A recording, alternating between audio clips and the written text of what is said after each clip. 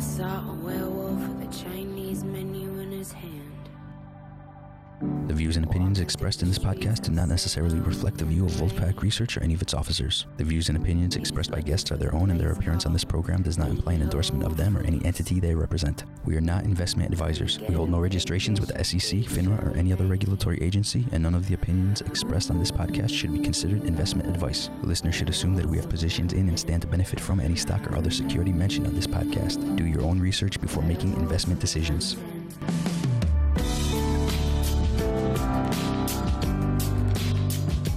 Welcome to the Wolf Den, everybody. This is Dan David coming back at you with the pack on the I Hung Up on Warren Buffett podcast. Today we have Sound Carl still with us. That's right. Survivor. Standing stronger than John Fetterman. Big show today. Big show. Somebody that we really wanted to have on our show for a very long time. We should all pay a lot of attention to. Experience in taxes and economics like we have never heard on our show. Arthur B. Laffer, Art Laffer, an economic acumen and influence in triggering the wide world of tax-cutting movement in the 1980s, earned him the distinction in many publications as the father of supply-side economics. The Laffer curve, though he does not claim that he came up with it, he has made it the Laffer curve, or people have made it that way for him. Is one of the main theoretical constructs of supply-side economics, illustrating the trade-off between tax rates and actual tax revenues. Dr. Laffer was a member of President Reagan's Economic Policy Advisory Board for both of his terms in 1981 and 1989. He was a member of the Executive Committee of the Reagan-Bush Finance Committee in 1984 and was a founding member of the Reagan Executive Advisory Committee for the Principal Race in 1980. He also advised Prime Minister Margaret Thatcher, the Iron Lady. Iron Lady, that's right. On fiscal policy in the UK during the 1980s. Dr. Laffer received a BA in economics from Yale University in 1963 and an MBA and a PhD in economics from Stanford. Dr. Laffer currently lives in Nashville, where he is the founder and chairman of Laffer Associates, an institutional economic research and consulting firm. That's one I would hire if I needed tax consulting. Dr. Laffer, thanks for joining us. My pleasure. I love the Wolfpack idea. It's just cool. Well, you know what? On some days, it just is. But not as cool as Voodoo Economics. Your favorite president Voodoo tagged Dr. Laffer as a proprietor of Voodoo Economics. Okay, it is true that Bush Sr. was my favorite president. Oh. I thought he got a bad deal overall. I really did. I thought he was a very smart, qualified man with no charisma. And his son had all the charisma and wasn't, not so smart. Oh, dude, I'm in a tough crowd today. Oh, my God. It's starting off heavy right away. If you'd have put them together, they'd have been a pretty damn good one. But yeah, I guess that was during the primary, right? Where, the Voodoo Economics. And tell me, did he jump right on board after? Well, he didn't understand it. Do you know what voodoo is? Yeah. Oh, I have a notion. Well, I'll tell you. It's the past pluperfect of VD.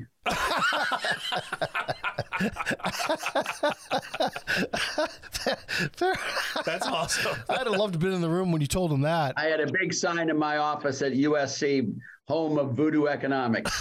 That's awesome. Yeah, well, it turns out that some of that voodoo is the stuff that we do that works. And you came up with this. You didn't come up with the concept, but you delivered the concept in such a way that people could understand it. It's a great story. A lot of generations don't know it.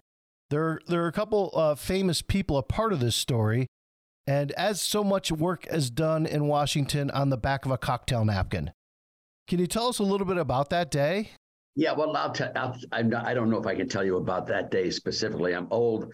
I drool. I forget a lot. So, and by the way, if you ever tell a joke, have you ever told a joke that really goes over well? Yeah, well, once. Everyone roars and laughs. And what do? Then you tell it all the time. Right, gotcha. So once you develop a curve like that I did, it came from my classes where I was basically mathematics. And what I did is I used these little parables, these little vignettes, et cetera, to explain the math of what it is in the real world. And one of those was the Laffer curve. If you tax at 100%, you won't get any revenues because no one will work. If you tax at 0%, you won't get any revenues because, well, you don't collect any taxes on what they do earn. So, I did that, and I did that with a bunch of people. And so I went around all the people who weren't economists doing that little curve all the time. So I can't really assure you that I remember that evening specifically above all others. I do. I do, and I recorded it for posterity. Well, that's what Don Rumsfeld said he did, and that's what Dick Cheney said he did. But there were 3 or 4 others who claimed to have been there too, whatever it is. But it was a fun night. Don Rumsfeld was one of my dearest friends, and Dick Cheney was a classmate of mine at Yale, one of the greatest guys you'll ever meet. I just think he's wonderful. Yeah. And what I was trying to explain to them at the time was that their tax surcharge, which was called Whip Inflation Now, the win buttons, which the tax surcharge that they wouldn't collect the 5% additional revenue. They may collect 4, they may collect 3, but they won't collect 5 because people will shelter their income, people will reduce the amount of income they earn, and there will be a response on the tax base. So that's all the curve does, is illustrates that. And I guess they all really liked it. And well, it became famous. I think they did. And I have your book here, your latest book, Taxes Have Consequences. Boy, do they. And you're very nice enough to inscribe it. I'm not a lawyer, I think, before I speak, and that's right over the Laffer curve illustration, which I think is fantastic. I mean, when I'm done with it, I'm going to give it to my father. He's going to absolutely love that. And this is kind of the... I use that line every now and then. The people on the line don't hear it quite. So it takes about a quarter of a second delay, which is really fun. You hear them, I'm not a lawyer. I think before I speak. And they go, and they catch it. I love doing those type of zingers. Oh, we go after lawyers. They come after me constantly. I had 3 or 4 cease and desist last year, which are fun. I file them. Oh, my They're God. great. Yeah, sometimes I have them made into toilet paper and send them back to the people. It's a great fun for me. But yeah, I mean, lawyers are great. I don't want to get on your bad side today, no. No. I don't want a roll of toilet paper showing up here at my office now. Oh, you would love it. So this meeting happened, and things started to roll from there. I guess Rumsfeld and Cheney were buddies back then. I'm sure they read your book and decided they could bomb somebody. That was their second favorite thing to do. But it did really drag us out once we started to get into a position where we had Congress and we had control away from Carter and the Democrats of a terrible economic position that we were in the late 70s. Do you see any parallels between then and now? I think we're in 1978 right now. Yeah. We're coming into the midterm elections just like we did in 78. The world looked really dark and grim back then. It really did. I went back and had been looking at some of my papers and some of my speeches and stuff back then, and I was extraordinarily depressed about the future of the country. We were in a secular decline. Jimmy Carter was about as bad as it gets. That's true until we got to Joe Biden. And, and it's very much the same thing now. You can't guarantee that the same consequences will occur that occurred then. But I couldn't see the light at the end of the tunnel, to be honest with you. And then we had the Steiger-Hansen bill passed in 1978, which cut the capital gains tax rate quite substantially. Then we got some other stuff happened. Jimmy Carter did his national energy plan and all that, and the economy was terrible. And then the skies opened. The sun shone forth on the earth. Oh, here comes Reagan. The animals multiplied. The trees blossomed and bore fruit. The children danced. And Ronnie Reagan was nominated. And then he was elected. And then the future came that was just so spectacular all the way through Clinton. As you probably know, I voted for Clinton twice. I thought he was a great president. Yep. And, and it's not Republican. It's not Democrat. Kennedy did it in the 60s, did this huge, the go-go 60s with tax cuts and pro-growth policies. Harding and Coolidge did it in the 20s. Jerry Brown, I did his flat tax when he ran against Clinton in 1992. So, it's not a Republican Democrat thing. It's really just good economics. Just, have you ever heard of an economy being taxed into prosperity? I missed that in Econ 1. I've never heard, I tried to tell Joe Biden this, but I don't think he got it. But I've never heard of a poor person spending himself into wealth. No. It just makes no sense at all. And yet macroeconomics should be just as common sense as everything else. It's not mystical. It's not magical. Things don't pop out that never existed before. People don't work to pay taxes. They work to get what they can after tax. It's that very personal and very private incentive that motivates them.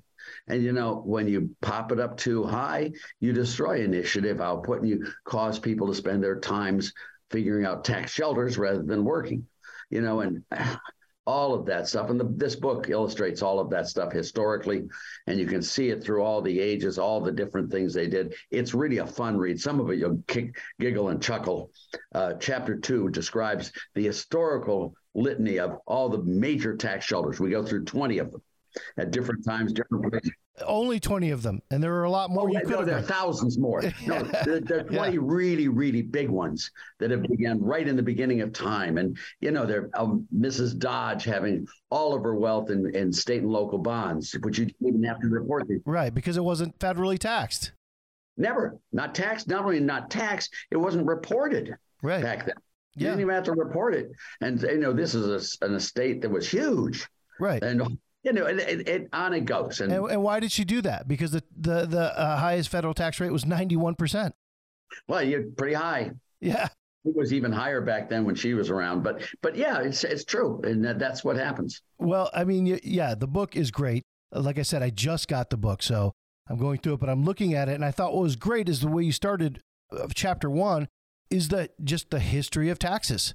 I mean, it occurs to me, as you talk about 78 being kind of like where we are now, a lot of comparisons, there's not much we haven't done.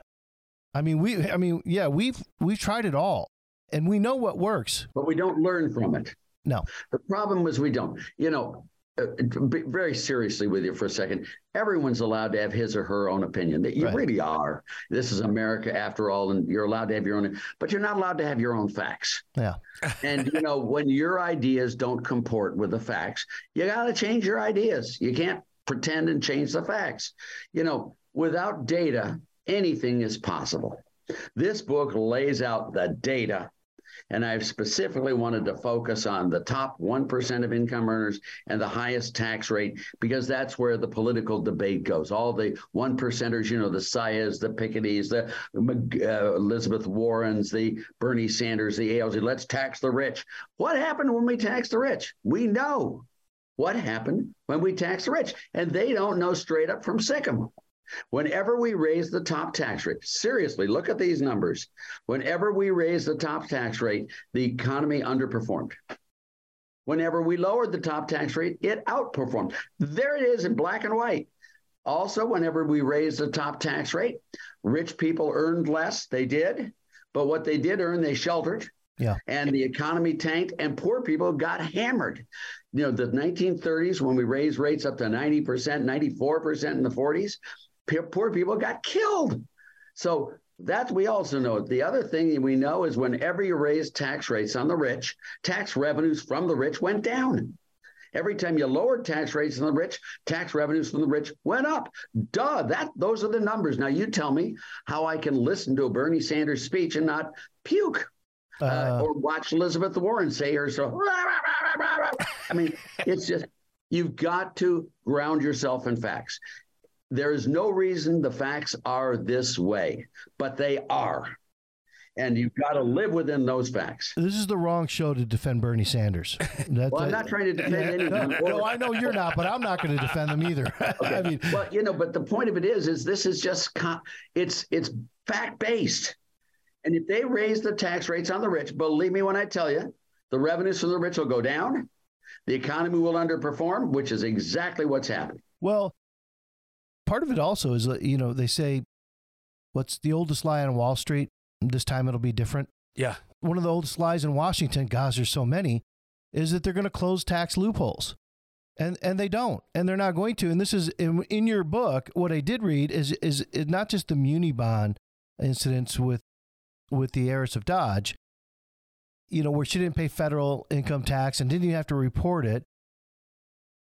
there were chairmen and CEOs running companies back then and saying, hey, why don't you pay me a few bucks in salary and the rest is going to be in stock options and stocks, and I'm going to only pay capital gains. Oh, and the restaurants down there, they paid them in kind. They did all that stuff. They have beautiful offices, art collections. I mean, it's amazingly all the different dodges they've fought to get around taxes. It's just and let me just tell you, when you see a group of people hanging around with Joe Biden or Obama or whatever, don't think these are street people trying to explain to them what it's like being poor. No, these are people from Goldman Sachs who are shifting back and forth into and out of government, legislating a new tax shelter. They then go back to Goldman Sachs and sell it to the other people. There's a strong incentive for developing ways of keeping your own money. And that's what they do. I was talking to David Skokel last week, obviously a very intelligent, very successful man. He kind of talks about the fact that, look, we've been through this before and we can get to greener pastures just when it looks dark, which was a nice uplifting message that I appreciate. But also, he's been in rooms and I've been in rooms where you have these people that are talking about getting to ESG, whatever that means, whatever you define it as, because it's not really defined. And they don't care if you're paying $30 for a cheeseburger. They think that's a great thing. As long as, you get to clean energy tomorrow or you get to some kind of political ends for the party tomorrow. And we both make the observation when you look across the table, every one of those people are rich. They can absolutely afford a $30 hamburger. They don't care. They don't care. They just want that soundbite. Not everybody's going to be able to afford it. And I'm tired of being pandered to by them. I really am. Well, you look at the air today. I mean, I shouldn't be admitting this to you, but I was born in Youngstown, Ohio. Flint, Michigan. Raised in Cleveland. We won't hold it against you. Well, the story was when I was a kid that if Christ had come back to the earth and had made the error of landing in Cleveland, Ohio, to prove that, in fact, he were the Christ, he wouldn't have to walk on the water. Hell, anyone could walk on the water. He'd have to sink in it. And today, if you look at Cleveland and you look at Lake Erie, it's clean. The air in LA is no longer 3-stage smog alerts. We made enormous progress on the environment. The black-footed ferrets back, the bald eagles back. I mean, we have made huge progress in the environment and what's going on. I am very much an environmentalist, but not when it costs a lot to get nothing. Well, when there's no number one, there's no real plan, and we do still have problems. Listen, I mean, Lake Erie may look great, but the Flint River still looks like shit. And that bothers me. My family still lives in Michigan. Hey, pal. Yeah, Michigan looks like that. I mean, come on, let's just be serious. Ohio's cool, but Michigan. We sit above you, just so you know. We sit right above you, and we will settle this in 4 weeks. Right? Oh, we got the game, huh? Yeah. We will settle it. We will see. But look, there's no real plan that energy companies can hold on to and say, this is what we're going to have to do over the next 10 years. We can't dance for our money tomorrow, and then it's just a whole different tune the next day. No. But let me, if I can, come to you with a little different way, if I may. Yeah. And I've worked a lot. One of my dear friends here is Al Gore. If you look at his book, The Future, I was one of 3 blurbs on it. I think he's an extraordinary intellect. And there may be something to this hydrocarbon. We hope so. But the way you solve it is not doing mandates. The way you solve it is not doing all this stuff top down. What you should do is do a carbon tax and take the proceeds from the carbon tax and reduce the income tax, dollar for dollar. So you have it that people tilt away from carbon-based things naturally on their own accord without being told to do it. It's because price is reflected. And by lowering the income tax rates, you will create the prosperity that would have been destroyed by the carbon tax. And you'll have a very good way of cleaning the environment along their lines and responding to it now without killing the economy. Now, I took that to, I think, 20 Democratic senators. Some of them I know really, really well. Not one of them would be willing to buy into it. They want to keep the proceeds. The real truth is they are after higher taxes, not not carbon, tilting away from carbon.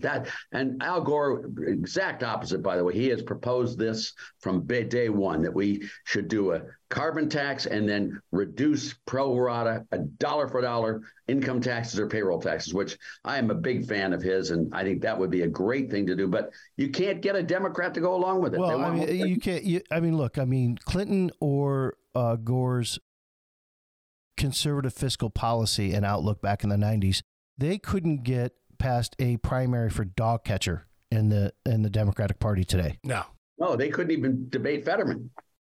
Well, Fetterman can't debate Fetterman.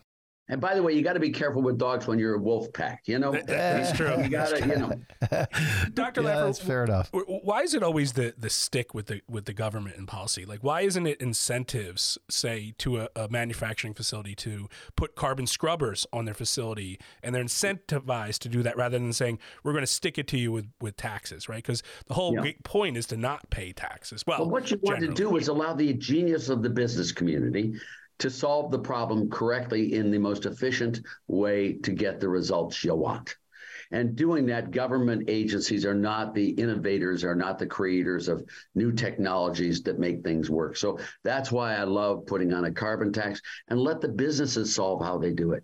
They may put on scrubbers, they may not. They may find alternative. There are just all sorts of ways that I don't even understand. When I look at businesses today, I'm just amazed at what they do. I'm just awestruck. How can you make all those hamburgers like that and so good? Look at McDonald's, look at Tesla, look at all let them have the incentives and then let them run. That seems like what our country was founded on, right? It does to me too. Rich people are wonderful. Yeah. The problem in this country is poverty. And what you want to do is not make the rich poor. You want to make the poor rich. And, you build up. I've never, Phil Graham says it. I love the way he says it. I never got offered a job by a poor person. And, these guys who have made America the greatest place on earth are the top 1%. They're the people who've done the innovation score. That's what distinguishes us from every other country in the world. In Ethiopia today, there are street cleaners all over the place. They're not the ones who pushed the prosperity. It's the tippy top, the guys who did the innovations, the guys who developed the product, the guys who made us all really rich. And that's the wonderful thing about America. You too can get your wealth in heaven by developing a great product that everyone wants and it's good for the country. And that's what I think we've lost with Biden. He talks about doesn't like trickle down. He wants to fatten out or whatever he said, blow out or come up. What is it? He has a phrase on it. No. The top ones are the ones that drive the show. And if you go after the top 1%, you're going to destroy America's growth. That's what this book shows. Taxes have consequences. Read it, look at it, see the facts. Our facts are that the U.S. has really prospered because of the innovations of the top 1%. And I guess I know the answer to this question, but I'm going to ask it because it's such in the zeitgeist. I guess you're not a big fan of a flat tax on billionaires of 1 or 2%. No, I want a flat tax on everyone. I'll use Steve Forbes thing. Well, it's even better. It's all of it. It's what I did with Jerry Brown when he ran for president. We got rid of all taxes. Democrat, by the way. Yeah. Jerry Brown, he's a wonderful guy, by the way. We got rid of all federal taxes, the income tax, the corporate tax, the capital gains tax, the death tax, the unearned income tax, all payroll taxes, both employer and employee. We got rid of the Medicare, Medicaid tax, excise taxes, got rid of all taxes with the exception of sin taxes. And the reason we kept sin taxes is their purpose is not so much to raise revenues as it is to change behavior. Speeding tickets. I jokingly say we Americans don't like drunk people smoking while they shoot each other. No. Alcohol, tobacco, and fire, But you just that the sin tax are a very small sliver of all taxes, and we replaced all federal taxes with 2 flat rate taxes. One on business net sales. That's if you're a Republican. If you're a Democrat, it's a value added tax. And a personal unadjusted gross income tax with no deductions, no exemptions, no exclusions, 1 or 2 in there, but all those 2. If you did that with just 2 taxes at 12%, you would match all federal tax revenues without any Laffer curve effect. None of that. It would be static revenue neutral. Can you imagine what this country would look like? It'd all be collected by businesses. So if the company owes you $100, they send you $88 and they send $12 in. and when you buy something, it's got a 12% tax on the VAT. Bang. Can you imagine? We went from ninth in the race in 1992 to second in the race. We had that blue-eyed character from Hope, Arkansas, the one who sucked his lower lip all the time, Billy Clinton. Yeah. We had him on the ropes. We were coming into New York and into California in the primary. We were just had defeated him in Connecticut and in Oregon, okay? And we were coming, and we were closing in on Clinton. We had that. Oh, we had him. He was just shaking and quivering like an old. Our phrase was, "What's got you flopping on the dock?" He was just sitting there. And then Jerry Brown announces 3 weeks before the primary in New York that he's going to name Jesse Jackson as his running mate. We didn't win because of that, but we did have the second most number of votes, delegates, in the Democratic primary with a complete flat tax. Complete flat tax. How's that? That's cool. That's what we need. Well, the way you describe the complete flat tax makes no sense. We'd have nothing to argue about. So, Why are you so reasonable? You don't go to church, do you? I don't, but my wife goes every Sunday. She goes to mass. And does she have stuff to argue about there? No, she just takes my money with her. Okay, good. Well, I'm just want your money too. I'm trying to provide something like church, and you just send me your money. Some of the arguments on flat tax and I'm a fan of it. Let me just, in all candor, obviously, I'm not rich, but I'm rich adjacent. So, poor still disproportionately pay because you have other taxes like gas tax, you have payroll sales tax. Yes. These things would disproportionately affect them. And that's the big argument. Would you agree? Well, the big argument here is that it's about proportional to what they pay now. The payroll tax today is what? 14%. That's just federal. Yeah. You got federal taxes on other stuff like gas taxes. Now, a lot of those are state and local as well. You've got other things. You've got tariffs that come in on products from abroad, and if you look at it, the tax is pretty evenly distributed. Maybe the two groups that face the highest marginal tax rates are the poor and the very rich. The poor face high marginal tax rates because every time they earn anything more, they lose their welfare benefits. So it's called a poverty trap. I did a little thing on, let me just describe it to you, and I think your viewers might find it entertaining. If you take a single mother, this is law today in Philadelphia, single mother, if she earns $29,000, what I did was I calculated all the taxes she'd have to pay in that $29,000 and get her after-tax take-home pay, okay? I then took all the social welfare benefits that she was eligible for at that level of income, which is a lot, and I added up the economic value of all those social welfare benefits and added those two together. So this is her total spending power today at $29,000 income. You follow me? Yeah. Now, if she shows gumption, initiative, really goes get them, and she increases her income to $58,000. I did the same calculation. I took all of her after-tax income, got all what she got in her income. I then looked at the social welfare benefits she would get, which are much less than they were before, and the number came out exactly the same as it was at $29,000. She faces a 100% marginal tax rate today in Philadelphia. This is the way it is today. That's a very high tax. You wonder why people don't get out of the poverty trap. With a low-rate, broad-based flat tax, you're going to create jobs, output, employment, and production so they earn more. That's why I wrote enterprise zones in the early 1970s. If you've got a problem in the inner city, don't give them welfare, for God's sakes, make it a tax-free zone. If you make it, anyone who lives in the enterprise zone and who goes to work in a company in the enterprise zone, no payroll tax, neither employer or employee. No income tax up to $50,000 a year income. You have to get rid of all the regulations, restrictions, and requirements that are anti-growth. No minimum wage, so they can get on-the-job training. And, you could create the prosperity overnight with no cap. In other words, it's not a trap, though. Once you get rich, then they come and slam you. No, that's what we should be doing. But these guys just don't want to hear it. That's why I did that with Jack Kemp and Ronald Reagan. I describe it sort of humorously here, two white guys.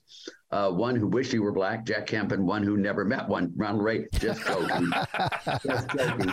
But the truth of the matter is, they bought into it. But I couldn't get the Democrats to do it at the time, even though they thought it was good. They just didn't want to get into it. But we've got to get rid of this welfare trap in the inner cities. Otherwise, they'll be held down forever and ever and ever. You go and pretend you're living in the inner city, and it's tragic what the government is doing to you. They make you welfare dependent. Yeah. And once you try to break that welfare dependency, they nail the hell out of you and force you back down. And look at what happened in Ferguson. I mean, if you were a kid in Ferguson, that guy, Michael Brown, it's such a tragedy that here he is 6'4", he's 18 years old, no future. I mean, he's angry. He doesn't have a chance in this world. Grabs that stuff out of there. Then he goes and meets another guy who doesn't have much of a chance, the cop, two instruments of the socialist state coming out in the street and shooting each other. You know, it's just so tragic what the left-wing policies have done to make the poor much worse. And then they always sell it on, oh, I'm trying to be kind to the people who don't have. No, you're not. You're enslaving them. That's what they're doing. And it's tragic. Yeah. I mean, look, you know, anytime that, you know, any of the lower disenfranchised or the poor, as you'd call them, want to complain about Democrats, the Democrats remind them we're the one writing the check. Well, that's right. That's the enslavement. And when you're there in that day, you don't look past tomorrow. When you're hungry, think of it. I don't know if you guys have kids or not, but let me just say, what would you do is if the government pays you to leave your wife and kids, and they'll give your kids and wife more money if you leave? I'm gone. Well, yeah, you'll leave. I don't like the way you smiled on that one. But you know what? A guy who loves his family, of course he's going to do what he can to make his family better off. And they made the incentive to leave your wife and kids so they're raised in a single mother home. That's not the way to make America great.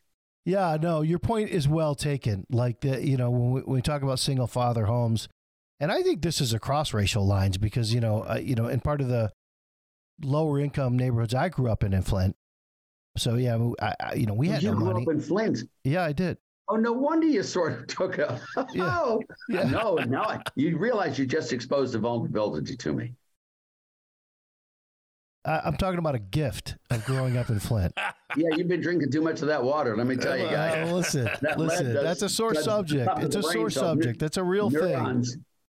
But I will tell you that, single father homes there, whether you're in a white family or a Hispanic family or whatever, it's a very difficult situation. It does matter.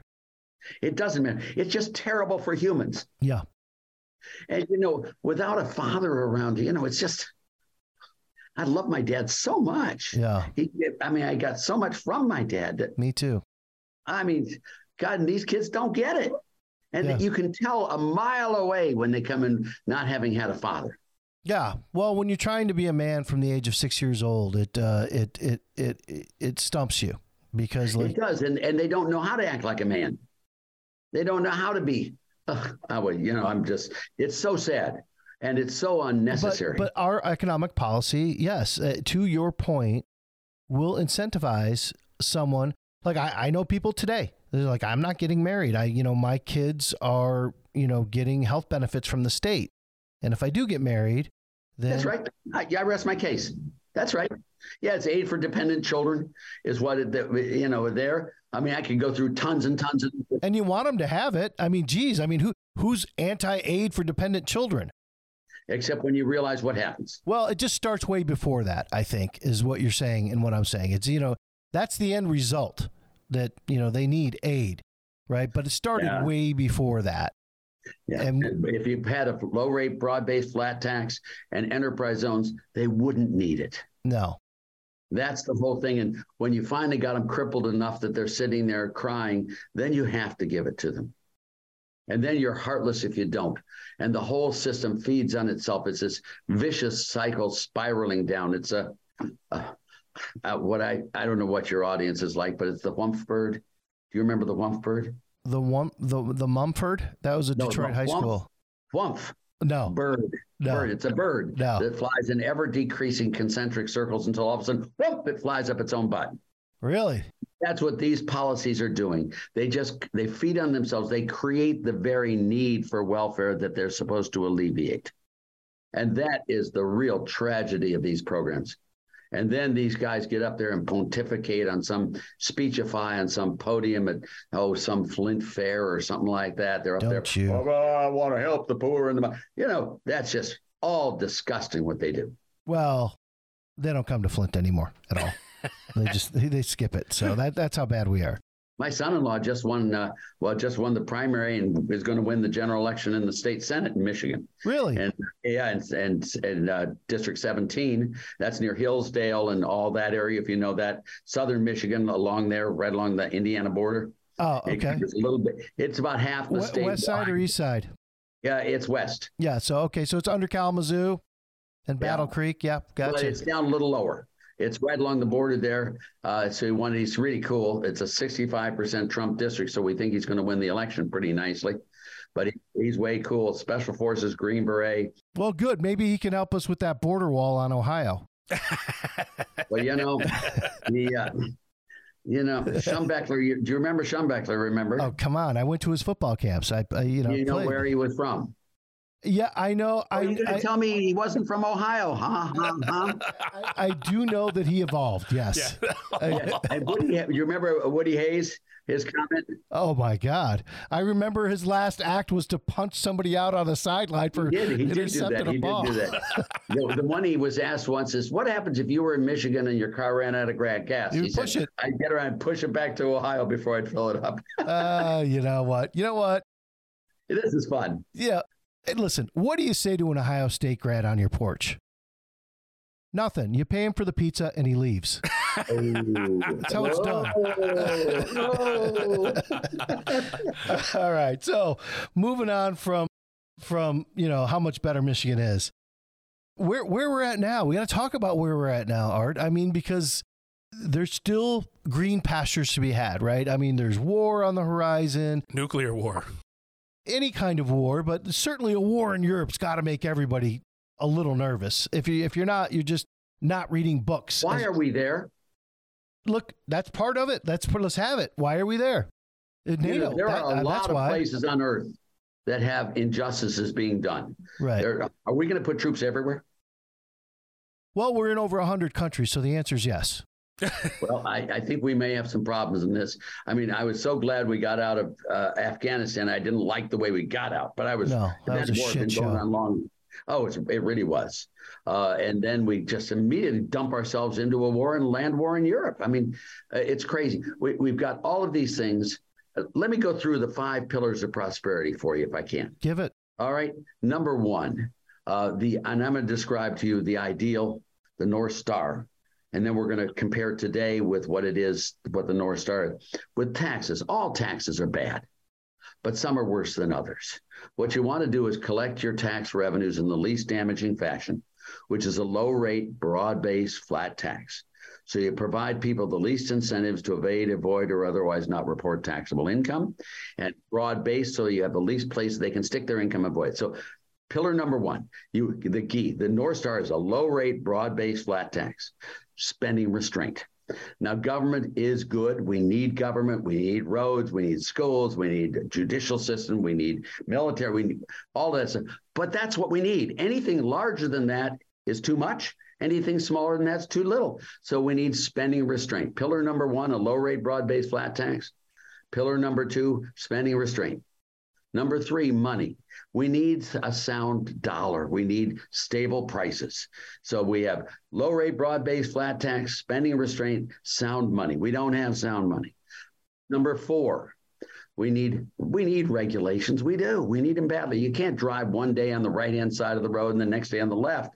But we need low rate, broad-based, flat tax, spending restraints, sound money, and minimal regulations. You don't want those regulations to go beyond the specific purpose at hand and do a lot of collateral damage. You follow me? Lastly, we need free trade. There are some things we produce better than foreigners, and some things foreigners produce better than we do. We would be foolish in the extreme, and so would they, if we didn't sell them those things we make better than they do. In exchange for those things they make better than we do. It's called the gains from trade, comparative advantage, David Ricardo. And, all 5 of these pillars, we're going in the wrong direction. The guys added 87,000 new IRS agents, $80 billion. They want to raise taxes on everything that walks, crawls, swims, flies. Wrong direction. Spending restraint. Hello. There's no spending restraint in this country at all. $4 trillion from this Yahoo who did it there. Our debt to GDP has gone from 82% to 125% in the last 4 years. $30 trillion.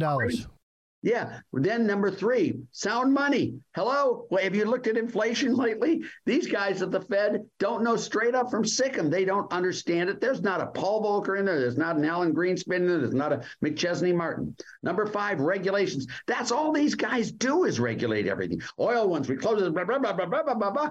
And then lastly, free trade. They're denying all. We should be trading with China and Russia, not nuclear weapons. I agree with that. But when you trade with someone and they pay you for what you produce and stuff, you tend to like them. You tend to work with them. So all 5 pillars of prosperity, these guys are on the wrong side of all of them.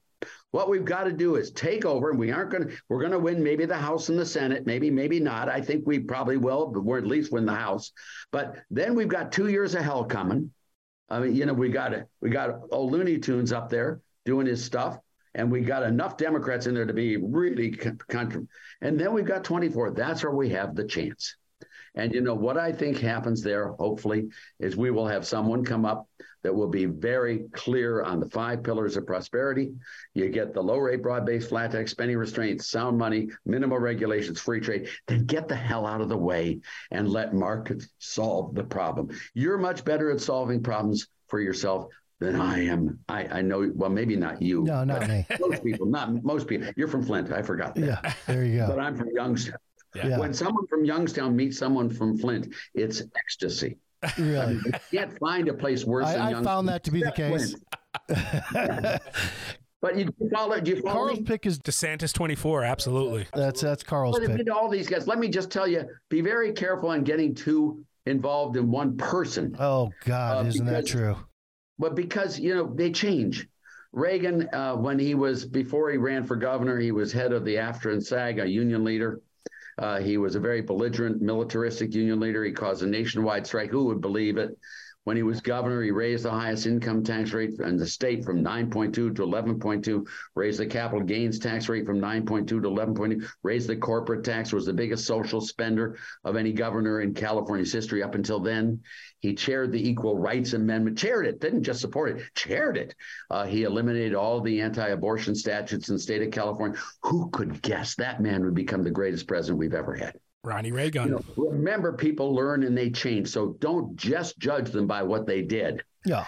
Sit there and look at what they will do, not what they have done. And that's all I beg you. I mean in modern times. I mean, there was a Lincoln in there and a Washington and a few others that were all right too. I knew Lincoln just at the very end of just at the end. Right. I didn't know him that well. You opened the door to his carriage on the way to the opera or the... Yeah, George Washington was about 5 classes ahead of me at prep school, so... Yeah, things do change and people do evolve. You could make the point about Reagan that he was always the same person. He just had evolved into different principles of fiscal responsibility. But he was a tough guy to the end. Yeah. Well, I worked with him very much from the very beginning. The reason I did was my godfather was his best friend. Oh. So I was very much in the social circles with them. And if you read Colacello's book, you can see my role as this little fly all the way through all the social sets. And it was really fun but Reagan was a very nice man, a very good man, never got angry, never yelled at people. But he was firm and determined. He changed his mind. He was a big taxer as governor, and he was a big tax cutter as president. Reagan was all sorts of different things but he learned. I used to tease him. I used to say, when you were governor, Mr. President, and he said, yes, I know, Art. I wasn't any good as a governor, but at least I learned from my mistakes. And, the truth is, when you look at these guys. Pretty good impression. Yeah, well, Jack Kennedy. I mean, here was this loser of a dilettante who didn't even show up for votes and all that. A great, great president. What I'm begging you to, and I beg your people, make sure you look at what the person's going to be, not so much what he has been. It's tough. Now, DeSantis, I am a big fan of DeSantis, and I'm a big fan of Cruz's. I'm a big fan of Rick Scott's. I'm a big fan of Tim Scott's. I think all these candidates, Chris Christie, they've all got what it takes. But now what you want to do is look at them in terms, and I'm a huge fan of Trump's, just so you know. Yeah, I read that. You look at what they got. and sit there and say, which one will do it best in this circumstance. And I think we're going to come up with a magical thing in 2024. I think we're going to find a Reagan and we're going to have the greatest prosperity because it took Jimmy Carter to create Ronald Reagan. Right. And it did. Yeah. And if it did take Jimmy Carter to create Ronald Reagan, you can't imagine the great president who's going to follow Joe Biden. Yeah. I was in the corporate world for a lot of years. And, you get promotion. Is that why you have the coat and tie on and all that dressed up hey, so man, fancy? You want somebody wants me to wear a suit these days, they're going to have to pay me. And nobody pays me. I pay myself. That's why you're not in the corporate world anymore. I mean, just like that in Flint, Michigan. I went in a different direction. But when you get promoted, the last thing you want to do is take over for a superstar that's getting promoted themselves. You come in and get promoted for somebody who just did an awful job. And there's a bunch of low-hanging fruit you can pick up for that first year or two. Yeah, there's an old phrase on this. He who succeeds a fool can't lose. Right. He who succeeds a genius is a loser to begin with. Yeah. You don't want that job. No, you don't. But don't follow Ronald Reagan. I don't care who you are, but you love George Bush. I know you did. I think he got a bad rap. Listen, I think he got a bad rap. Yeah. He did a bad job following Reagan. That's all. Well, he promised me personally he wasn't going to raise taxes, and I saw him. He promised us all. He told us to read his lips. Read my lips. And you know what I did? I tried to read his lips, and he met me as the #1 delegate from California on that convention. And he said, read my lips. No, I tried to read his damn lips, but his nose was growing so fast I couldn't see his lips. We did have this little thing called a war to pay for. When we stopped paying for our wars... You got to read that book. You got to read Tax Lab Consequences. Please. I'm going to. We got to have a war. Well, raising tax rates on the rich does not raise revenues. Think about that. No, I didn't say on the rich. You can't pay for a war with high taxes on the rich. End of discussion. We could stop going to war for small reasons. Let's do that, but George Herbert Walker Bush got us into war. Yeah, and he left us in Saudi Arabia, too, a base there, which caused, more and more problems for the last 30 years. So I do disagree with some of the things that he did do. Oh, no. Now, don't start backtracking on me. Don't be a crayfish now today. Hey, I want the crawdad your way back. Listen, he's not a world-class philanderer like Clinton, but, he was... You know that for a fact. Well, actually, he did make some pretty offhand jokes, didn't he? Oh, yeah. Well, let's just stop right there. I don't want to push him. He wasn't the head of the CIA. I think he would keep it quiet. I like Barbara Bush enormously. I was very proud when Bush put her picture on a $1 bill. My God. She does look like him. She does. In the 84 convention, my room was right below at the Lowe's Anatole. My room was right below theirs on the South Tower. Yeah. All right. There. And I was coming down and, well, you can see my personality already in this thing. So, and I was in the elevator with Barbara and I said, Mrs. Bush, what was that going on? I'm right down here this floor. And what was all that commotion and racket? She said, oh, Arthur, now you stop that. She was just a wonderful lady. And, by all accounts. But he was not a wonderful president. And he was a great vice president.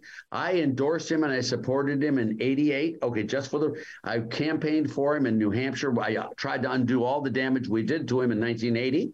Yeah. And I did that with Sununu and all of that. And I did the front page editorial on the Manchester Union Leader with Mrs. Loeb and all that stuff. But he did not keep his promise. I think...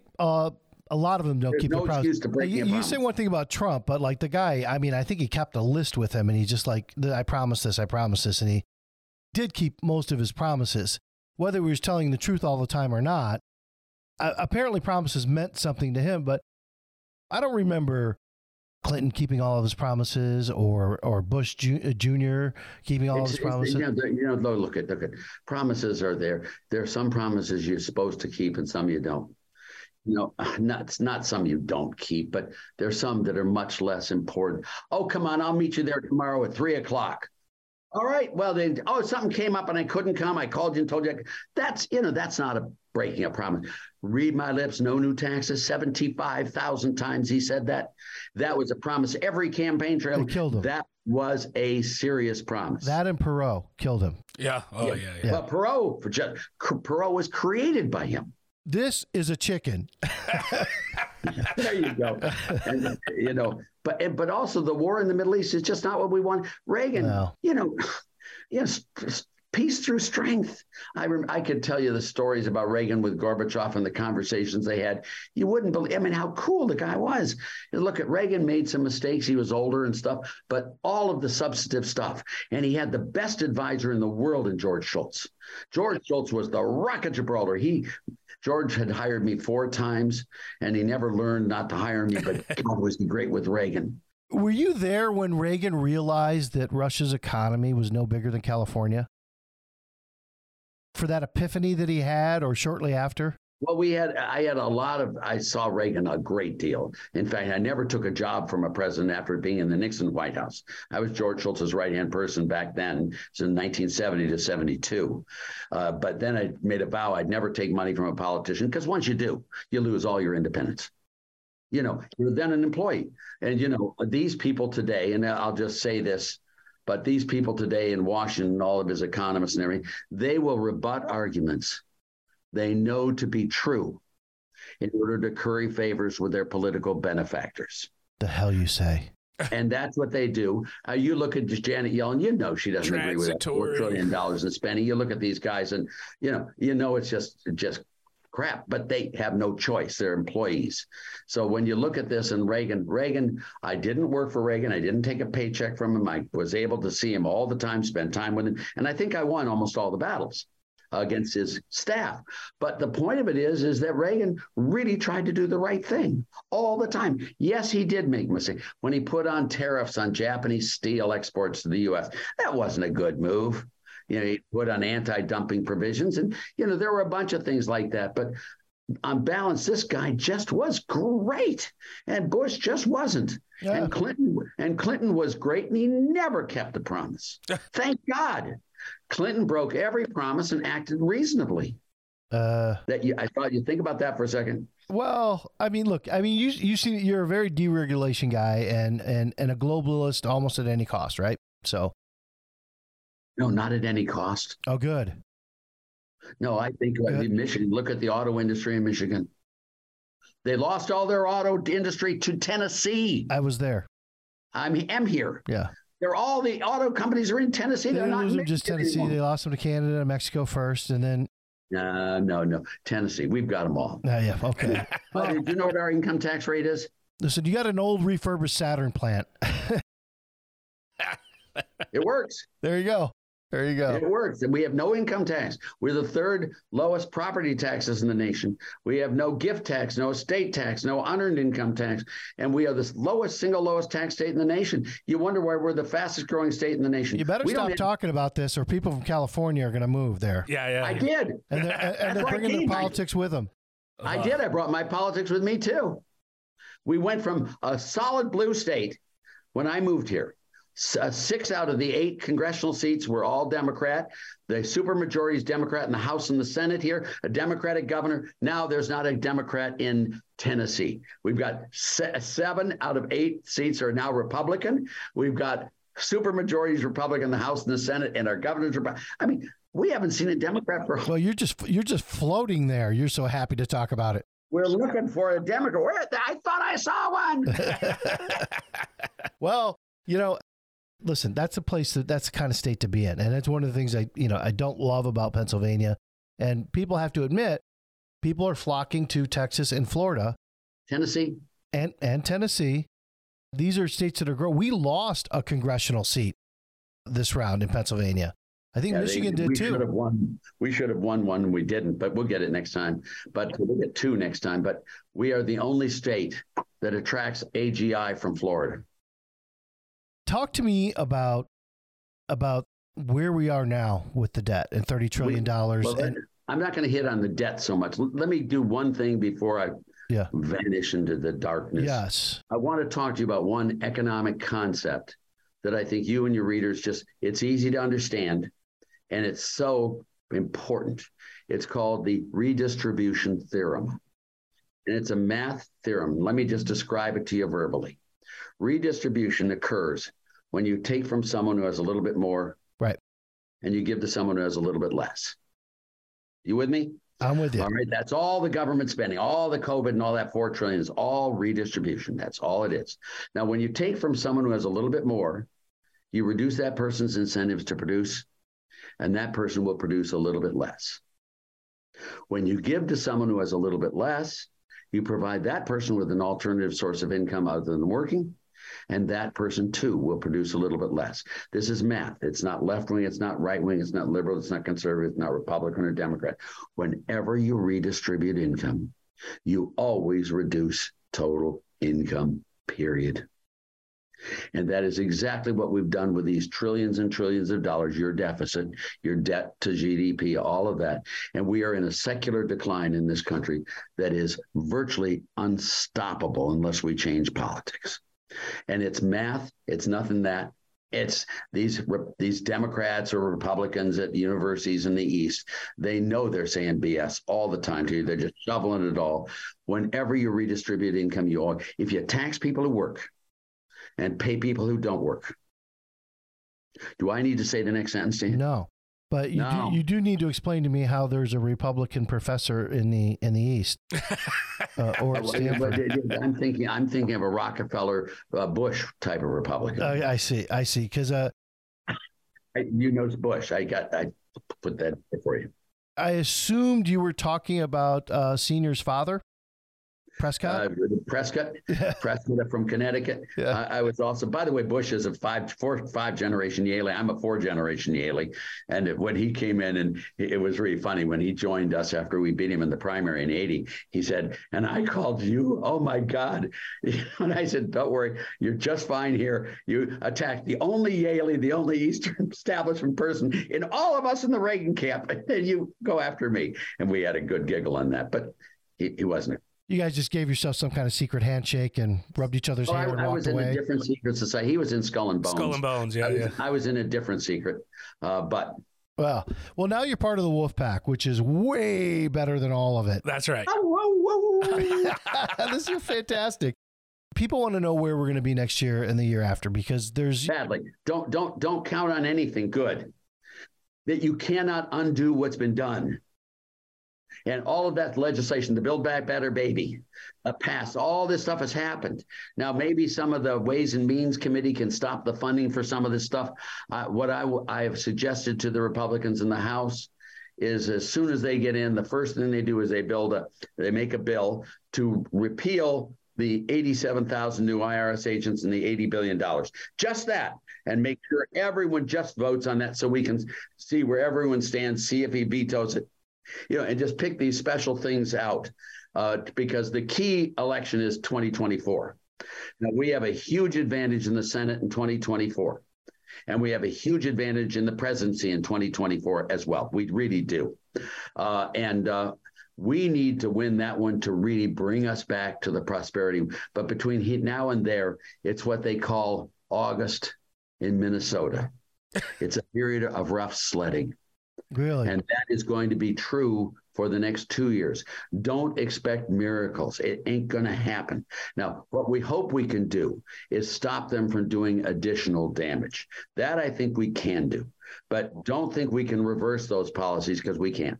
And then by the time we get to 2024, 2025, you're going to have some period of time for legislation to be put into place and all of that, just like we did with Reagan. Remember, it's 1978 today, and the boom started on January 1st, 1983. So we have a period of time here, which it's important for your readers to understand. Political process is not quick, but it's very, very boom, boom, boom, boom. And I believe we're going to have the greatest prosperity in history in the future, but it's a ways out. You don't think China overtakes us? No. Okay. No, I was the first American to go to China in modern times. I went in 1970, October, with George Shultz and John Ehrlichman in Air Force Two. It's changed. Yeah, it is changing very badly to being socialist. Used to be free market capital. But in the beginning days, it was pure raw supply side economics. They cut I think it was 93% of all production went through state-run enterprises in 1970. Now it's down to 8%, 9%, but now it's going back up. They pegged the yuan to the U.S. dollar in 1994. They outsourced monetary policy to Alan Greenspan.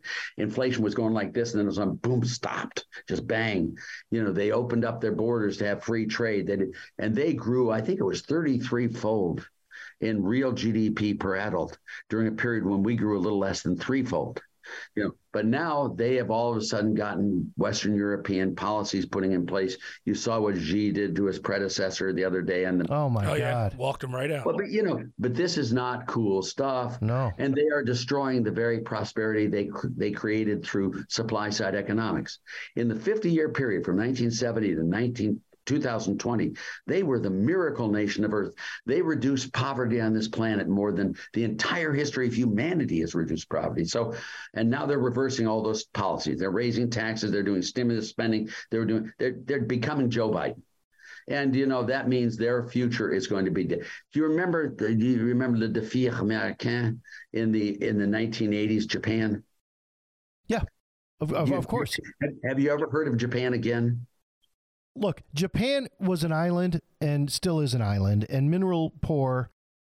And there's a lot of resources in China, like rare earths that they're taking advantage of. And economic system that does it, believe me. It's not your resources. Japan did it beautifully when they cut the tax rates coming back out. And then they all of a sudden, after Obuchi died with a stroke in office, after that happened, they got Mori coming in and all these things. And they did all the stimulus spending. They're now the only country with debt levels greater than ours.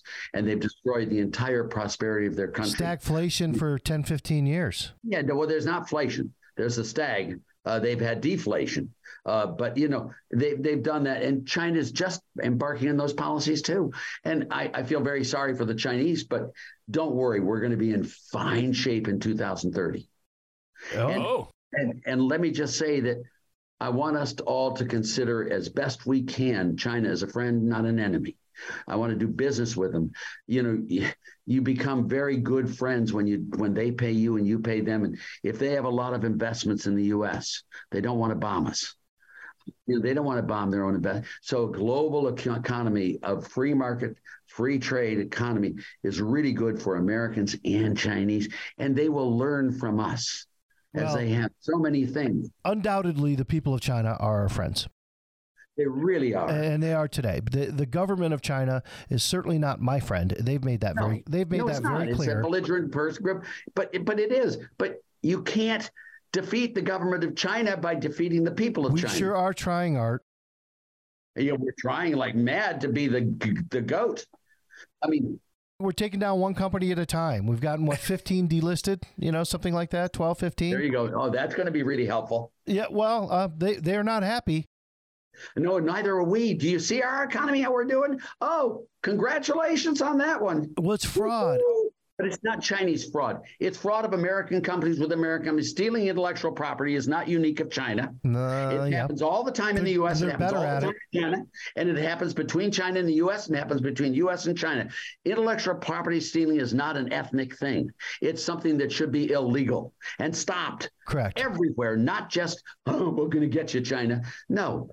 And all I beg you to do is think of it that if we trade with them and we get to know them, and it'll be work out very much to our benefit, not to our detriment.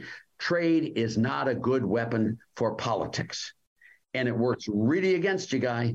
So you didn't like the tariffs that Trump put in place? I do like Trump's policies in trade because I think he was the real free trader of all the planet. All he did with all of these policies, the U.S.-Mexico trade agreement was great. The one we did with South Korea, the one we did with Japan. Trump tried to get policies where we eliminated all tariffs and all quotas and all restrictions on trade at the G7 meeting in Ottawa. Before he went to meet Kim Jong-un, he offered the other members there. I said, look, I've got to leave early. I've got to go to Singapore to meet with Kim Jong-un, which is really important for the peace of the world. But I've got a deal for you six. I will agree today to get rid of all tariffs and all non-tariff barriers if you guys will agree to do it too. And there was dead silence. They all looked at their shoes, up at the stars and stuff. Trump was a free trader. He's an international business leader. He understands free trade. He was using the policies there, the tariffs, et cetera, to get them to come to the table to negotiate honest free trade agreements with America. And that was Donald Trump, period. And that I can tell you, he was not the tariff man. He understood how to negotiate, and he understood that he can't give his backup position because he's a negotiator, and he was well on his way to doing it. The next 4 years of Trump would have been the greatest period of free trade in the world. But, yeah, look, the carrot and the stick has got to be used at times, and I wasn't one that criticized necessarily the tariffs on China because they were always something he wanted to take away and have. You got me confused with Toomey. That's, he's the guy that had a big problem with the tariffs. A lot of Republicans had big problems with the tariffs, and I have problems with those Republicans. They, the free trade has been the greatest thing. NAFTA was wonderful. I mean, Bill Clinton did it. I mean, pushed NAFTA through Congress, all with Republican support. But he did that. You got to just take your hat off to Bill Clinton. I mean, he just was amazing as a president. And you got to go back and look at Jack Kennedy. The Kennedy round tariff negotiation was wonderful, created great prosperity. I mean, you got to go back and just sit there. And Donald Trump was going in the second term would have been the greatest free trader you've ever seen. And phenomenal on economics. And he understood the benefits of free trade. Well, I'll tell you who I believe understands it's you. And you are just like one of the most lively guests I've had in years, and very animated and thorough about your subject. Write another book so we can have you back. Yeah. I mean, because it's my 22nd. And get it to me rather than 2 days before, so I'll read the whole thing. I just wrote it. Yeah.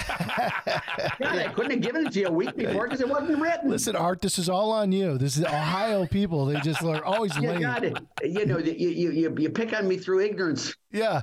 Well, what else do I have? In Youngstown, did I tell you about Youngstown when I was a kid? The mayor of Youngstown said that the Mahoning River is for jobs, not for fishes. Yeah. He also said he was very famous for saying, I don't trust air I can't see. Yeah. Oh. And he used to say every breath of air in Youngstown's 4 calories. Best thing come out of Youngstown besides you was Ed O'Neill. Now the last thing, you want the last one? He went down there, he saw a blue jay downtown Youngstown. The mayor did it back then, and this is in the 40s. Back there, he saw this blue jay downtown. Look at that blue jay. And the other guy said, hell, that's not a blue jay. That's a cardinal holding its breath. Yeah. Well, I'm having fun with I'll you just guys. tell you, in Flint, it's just like, we'd be like, our water sucks. There's no jobs here. General Motors is leaving. But eventually somebody would lift us up by saying, at least we're not in Youngstown. Hey, guys, it's been fun. Where can we follow you, Art? Where can people... I don't do follow. Let me just show you this. Can you see this? Your flip phone? Oh my God! Yeah, I have a flip phone. I don't have an email address. He's got a Star Trek communicator. I don't have a computer. I'm not from yesterday. I'm from the day before yesterday. Oh, that's awesome. But you can do it. We have it here at Laffer Associates here in Nashville, Tennessee. We have a website for the Laffer Center. You can buy the book, which is Taxes Have Consequences. By the way, it's doing really well in sales. I bet it is. Trump tweeted it out the other day. I mean, I do like that man a lot. He's a very nice man in person. I just like him very, very much. Yeah, I see that. Yeah. Well, it sounds like you have fun with him. Yeah, no, listen, I mean, I personally haven't had, the bare ass towel snapping in the locker room session with Trump, and I haven't either. Okay, so I don't know him that well. But all I can tell you is he's a CEO. He's a boss. And that's why I'd never take a paycheck from those guys. I worked in the Nixon White House, and I made a vow never to take a penny from a politician, because then you're beholden to them. Well, I will say this, Art, and I truly mean this. I really hope, whether Democrat or Republican, that more of our politicians enlist you, not just because you're a great guy to talk to and very, very funny, but because everything you say adds up. When you're talking about economics, things adding up kind of matter. Yeah. If you tax rich people and give the money to poor people, you're going to have lots and lots of poor people and no rich people. Well, we're always going to find the loopholes too. Well, of course they do, but that's not the way to run a country. It's not. Agreed. You don't want them to spend their time with lawyers and accountants and deferred income specialists and favor grabbers and lobbyists. God, you want yes. them to spend their time building good products. I know it's the worst part of my week is spending time with any of those individuals. So I hope they follow you. I've really enjoyed talking to you. I have We're going to follow you. I'm going to read your book. I'm going to send you my review. I would love that. Please do. There you go. If you send me make a nice one, I'll put it on our website. I'll There you go. There you go. Yeah, I know. It'll be a big deal. Guys. All right, Art. Thank you very much for your time. You are wonderful. Thank you.